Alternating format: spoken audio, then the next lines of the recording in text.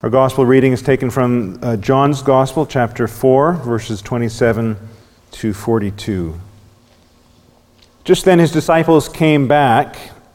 They marveled that he was talking with a woman. But no one said, "What do you seek?" or "Why are you talking with her?" So the woman left her water jar and went away into town and said to the people, "Come see a man who told me all that I ever did.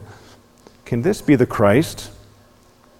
They went out of the town and were coming to him. Meanwhile, the disciples were urging him, saying, "Rabbi, eat." But he said to them, "I have food to eat that you don't know about." So the disciples said to one another, "Has anyone brought him something to eat?" Jesus said to them, "My food is to do the will of him who sent me and to accomplish his work. Do you not say, 'There are yet 4 months, then comes the harvest'? Look, I tell you, lift up your eyes and see that the fields are white for harvest. Already the one who reaps is receiving wages and gathering fruit for eternal life, so that sower and reaper may rejoice together. For here the saying holds true, one sows and another reaps. I sent you to reap that for which you did not labor. Others have labored, and you have entered into their labor." This is the word of the Lord. You may be seated. There have been moments in the past several weeks where I've wondered if we're ever going to emerge from John chapter 4. We've been camping out here for quite a while and working our way slowly through this material, and I'm very grateful for your abundant patience. Today I thought that I would work through, and you've noticed that I cut the reading short a little today. I thought I meant to push through to the end of 42, but I've decided to limit today's sermon to the opening verses and carry on again next week with the latter portion of this passage next Sunday. There's something very refreshing about this. There's something very refreshing about working your way slowly through a book of the Bible. And more and more I'm convinced that this is what we're supposed to be doing. And this is called Lectio Continua, book by book, chapter by chapter, working our way through, verse by verse, through the Scripture. When we do this, then it's far more likely that the Scripture will set the agenda rather than the preacher. We will land on those ideas and thoughts that the Scripture presents to us, even though the temptation to do the latter is always present. Alistair Begg recounts a story about, he tells a story about a Baptist minister in the 19th century who was famous for burdening the text with his pet doctrines, his hobby horse preaching. And on one occasion he was preaching on Genesis 3:9. And after he announced his text, "Adam, where are you?" he continued by saying, "There are 3 lines we shall follow. First, where Adam was. Second, how he was to be saved from where he was. Third and last, a few words about baptism." And so now the Lord spare us from that kind of extra biblical burden upon the text and help me to be faithful to the message of the evangelist. So let's pray together for the inspiration of the Spirit and for His gracious hand upon us as we attend the Word. God, our gracious Father, we thank you for the Scriptures. They are the gift of God to us. Lord, we believe that the Word of God is the very thing that shapes us, the truth that revives us, the sword of the Spirit that pierces far deeper than we can get ourselves. And so we pray today that your word would have its work, that you would honor it, O God, that you would exalt Christ through it, and that you'd instruct us together as we place our Bibles upon our laps under the instruction of your Spirit. In Jesus' name, amen. Well, I hope you've noticed the beautiful theology of the new birth that John has been presenting to us over the course of our study. As we've been looking at John John's Gospel 1, 2, 3, and now 4. Over the past 4 chapters, John has been emphasizing the importance of the new birth. We talked about this quite extensively. 1, 2, and 3. 1 in doctrine, 2 pictorially, and then 3 again in doctrine, emphasizing the necessity that to walk with God, to experience God, to know God, it has to be through a spiritual regeneration. We cannot do it naturally. We are born naturally. We must be born of the Spirit in order to know God. The water has to become wine. And that doctrine has been presented very, very clearly and forcefully over the first 3 chapters. And now in John chapter 4, it all comes into practice. We see the reality of new birth in practice with this woman at the well. Now we see God at work in His sovereign providence, wooing people to Himself and bringing them to a new understanding. Here we see God's saving activity. And it should encourage us to think about who the recipient is of this saving activity of God, this woman at the well. She's evidently despised. The disciples are very shocked that Jesus is speaking with her. What are you doing, speaking to this woman? I mean, this is part and parcel of the era and the low view of women that they had. Jesus obviously didn't share that. He had quite a high view of women. And he's speaking with her. But she's despised culturally. She's on the outside culturally as a Samaritan. But beyond that, this woman is indifferent to God. This woman, as we saw a few weeks ago, is blithely following sin. She doesn't care about the institution of marriage. She's thrown herself headlong into a lifestyle that disregards the commandments of God. So she's stone cold. She has no kind of inclination towards God here. And these, I think, are the kinds of people that God delights to meet. People who are actively opposed to the way. People who have no inclination to the gospel whatsoever. Now, I admit my temptation to doubt at times that God, in fact, can change hearts like these. I have people in my life right now that are very dear to me, that are harder than granite towards the gospel. And in my sinful human self, I begin to doubt that these are the kinds of people that the gospel, in fact, draws into the kingdom. But the Bible talks to us about these people as if they are, in fact, the ones that God takes most delight in bringing to His Son. Think of Paul, just for a moment. How strongly opposed Paul was to Jesus, and then think of how Paul crumples in a moment before a vision of the risen Lord. Spurgeon, the great Baptist preacher, writes, "Any farmer can get a good crop out of good soil, but God is the farmer who can grow cedars on rocks, who can not only put the hyssop upon the wall, but He can put the oak there too, and make the greatest faith spring up out of the most unlikely place. All glory to God's grace," Spurgeon writes. The promise of Jesus is that if I be lifted up, I will draw all men to myself, including those who are most desperately, violently opposed to the gospel, or those who just don't care at all. They are as indifferent as a stone. So the remainder of this passage then demonstrates the power and the multiplying effect of the gospel. So she leaves the water jar. She forgets what she's doing. She's so kind of taken by what Jesus has said. And she goes and says to her colleagues at home, "Come and see a man who told me everything I ever did." The evangelized becomes the evangelist.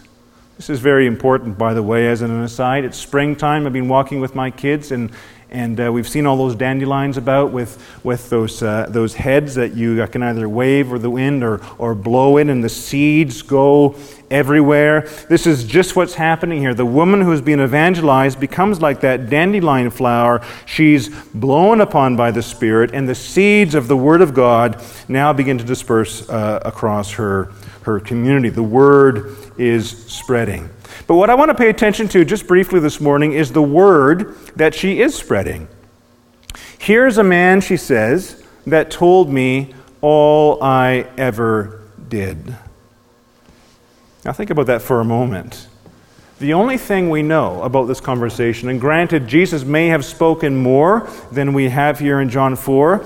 John may not be reporting it all, but the only thing we know about her conversation, the only unveiling, is her sinful lifestyle, her adultery, her going from husband to husband to husband, and then finally landing herself in a context of what the Bible classifies as fornication, living outside of the marriage covenant. Isn't it odd then, if this is the only thing that's been unveiled, as far as we know as the text, if this is the only thing that Jesus has told her, that she's so excited about it, that she's so taken and going to all of her friends and pointing out her very brokenness. Come and see a man who showed me I'm a sinner, who read my heart and life like a book. Come and see a man who knows me and who showed me who I am. See, the gospel doesn't just reveal God to us. The gospel reveals ourselves to us. As C.S. Lewis writes, I believe in God as I believe in the sun, not only because I see it, but because by it I see everything, including ourselves.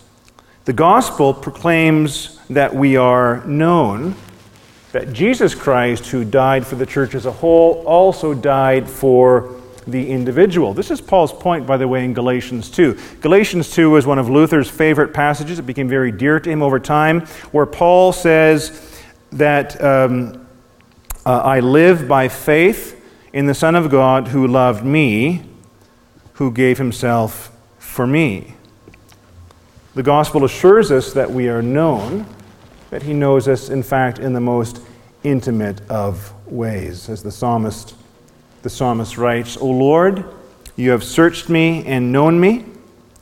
You know me when I sit down and when I rise up. You discern my thoughts from afar. You search out my path and my lying down. You are acquainted with all my ways. Even before a word is on my tongue, behold, O Lord, you know it all together. The gospel proclaims and asserts that we are known by God in all of our humanity. And it's a sign of grace then when we're glad, even excited, that Christ knows us as sinners and reveals to us ourselves as sinners. Come and see a man that told me all that I ever did. Come see a man that showed me I'm a sinner. Now, the carnal mind, the natural mind, never wants this. The person who is born in sin, as we all are, never delights in seeing and understanding themselves as sinners before God. It's, in fact, the last thing they want to see, because sinful human nature is always trying to justify itself before God. That's what it does best. No one is better at illustrating this than John Bunyan. If you have not yet read The Pilgrim's Progress by John Bunyan, this is something you absolutely must read. There's a copy of it on our book table outside in the foyer. Spurgeon, again, the great Baptist preacher, he first read it at 6, and he tells us in his confession that he read it over 100 times throughout his life. In fact, it's what shaped him. The Pilgrim's Progress made Spurgeon into the gospel preacher that he was. So I urge you to read it, even though I can't make you read it. But in the Pilgrim's Progress, we have two traveling companions, right? We have Christian, and then later on we have Hopeful, and they're on their way to the celestial city, and they come across a man named Ignorance. And in the course of their conversation, it comes out that Ignorance is pretty confident that he's going to get to the celestial city. He's feeling pretty good about himself. And Christian and hopeful ask him why. And he says, well, I just feel good. I've got good thoughts, I've got good feelings, and these give me hope for heaven. And so Christian begins to dig a bit more. He digs deeper into Ignorance's experience. And he asks, well, what are these good thoughts all about? What are these good feelings all about? And he finds out that they're all self-commending thoughts. They commend me to God. So Christian is a little bit disturbed by this, and Ignorance knows that. And he says, well, you tell me then, what good thoughts of myself should I have? What should I be thinking about myself? And Christian says this, he says, we must pass the same judgment upon ourselves as the Word passes. The Word of God says of the natural-born person, as Gordy read this afternoon, there is none righteous, there is not one that does good. It also says that every imagination of the heart of man is only evil, and continually evil. And again, it says that the imagination of man's heart is evil from his youth. Now then, when we think of ourselves like this, believing it to be true, then our thoughts are good ones, because they are according to the Word of God. And then Ignorance says to Christian, I will never believe that my heart is that bad. That, my brothers and sisters, is the state of the human heart without grace. I will never believe that my heart is that bad. But when grace appears in a man's heart, in a woman's heart, then and only then she welcomes the searching, refining, burning gaze of God. Come see a man who told me everything I get. Come see a man who made me know I'm a sinner. That is grace. Search me and know me, O God, writes the psalmist. Try me and know my thoughts and see if there is any wicked way in me and lead me in the way everlasting. That is the cry of grace, the same cry as this woman, the same cry that is present in every true child of God. Search me and know me and show me the rottenness, that I may begin to walk with you as Enoch walked and see your glory. All true children of God who experience grace know the depth and the width not only of the love of God, but of the extent of their sin. Paul, this is a trustworthy saying and deserving of full acceptance, that Christ Jesus came into the world to save sinners, of whom I am the very worst. Paul, full of grace. The gospel then shows us ourselves, is what we see in John 4. The grace of God opens our hearts gladly to God's examining gaze, and we understand that because Christ died for us, that he gazes at us in love, to cleanse us, to heal us, to make us perfect. And so then, may I challenge you, my dear brothers and sisters, this week, every morning as I trust you meet with the Lord, will you say, come to your own soul now and see a man that told me all that I ever did? Which is to say, will you pray that Christ will show you your weakness and the glory of his strength?